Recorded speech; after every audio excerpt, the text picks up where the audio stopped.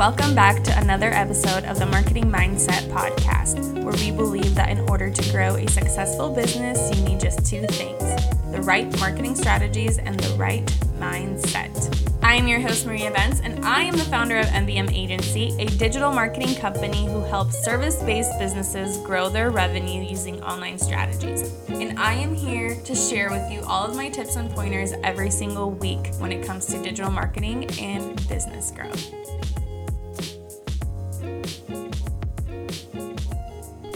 Hey guys, so today I wanted to chat with you about a question that I have been asked recently, and it's a great question, and that question is, should you list your prices on your website?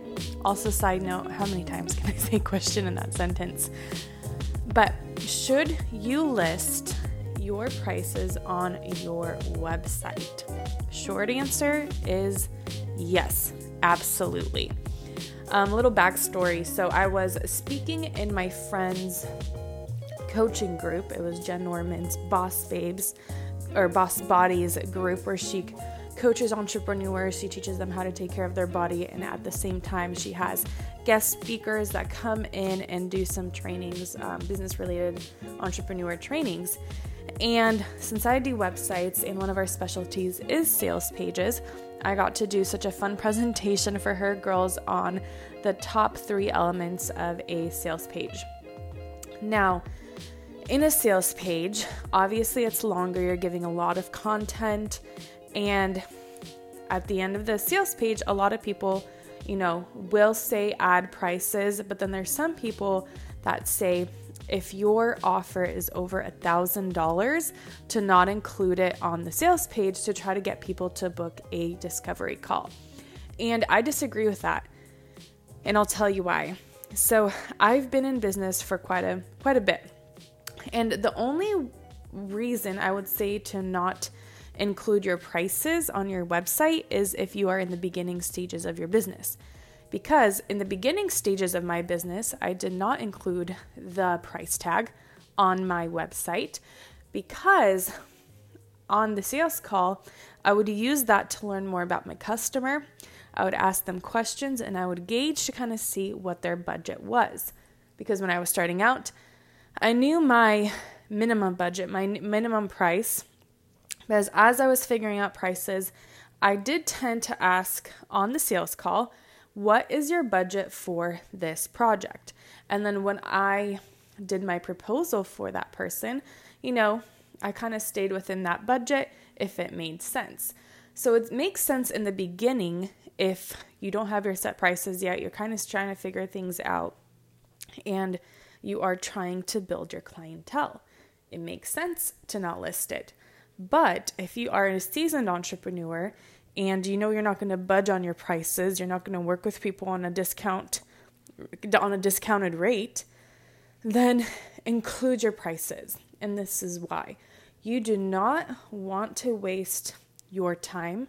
You do not want to waste their time if it is not a good fit. Right? Because if someone goes onto your website and they see your prices and they're like, oh crap, I can't afford that even if I wanted to, they're not going to book a call with you and they're not going to waste your time. But if a person is like, they sees that and they're like, okay, that's within my range, then they will go book a call, and that they saw the prices, that they booked a call, that your range is good for them.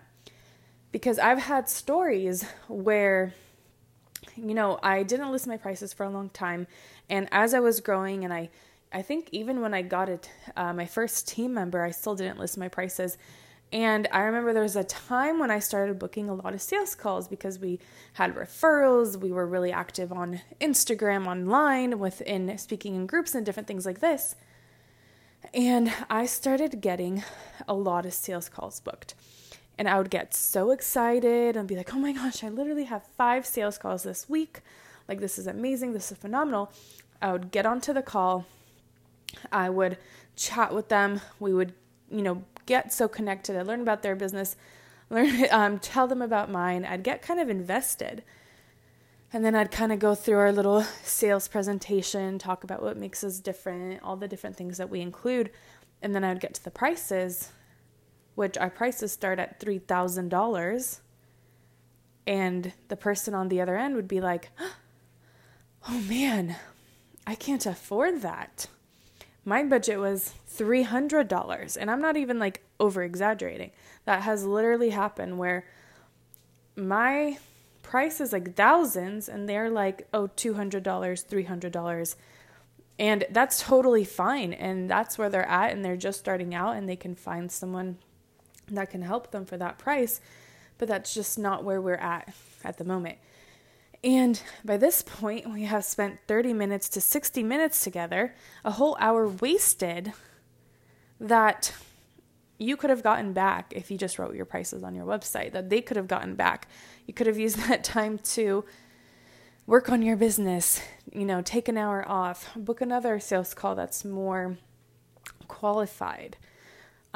So after kind of being in the season of getting so many calls booked and being so excited, but then like just ended up being disappointed after the call ends because they loved us. They loved our presentation. We connected so well, but the price point just wasn't there. And like, yes, I believe in investing. I think a lot of people believe in investing, but sometimes you just can't afford it and you want to be smart with your money. And I totally get it.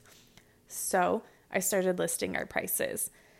And I gotta say, we might be getting less sales calls booked, but they are extremely qualified leads. And not only do I list my prices on the website, but when people book a sales call, I have them fill out a little questionnaire. I have them tell me a little bit about their company. I have them, kind of list what services they are interested in. And a new thing we are adding is, what is your budget for this project?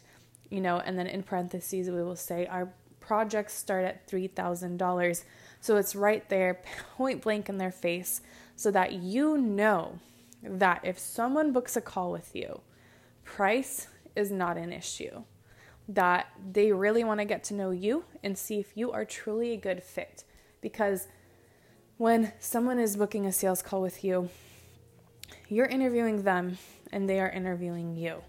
And it is a beautiful, beautiful thing when price becomes a non-issue, because then you just want to know if you're compatible, right? If you're compatible to work together, if you can help them grow, if they are the right type of client for you based on their industry, based on how they work, based on what their needs are. And then the sales call then becomes so much easier, less nerve-wracking, and then you can just talk about the good stuff. So that is why I say absolutely yes to putting the price tag on your website. The only reason I wouldn't is if you are new in business and you are still kind of gauging at what price you should, map out your services. That's the only reason I would say no. But if you are growing and if you're sticking to your rate, you're not going to discount anymore, you are charging what you're worth, then absolutely put your price on your website, put it on your form when people fill it out to book a call with you so that people know point blank that you are not cheap. Anyways, this was short and sweet. I hope it was helpful.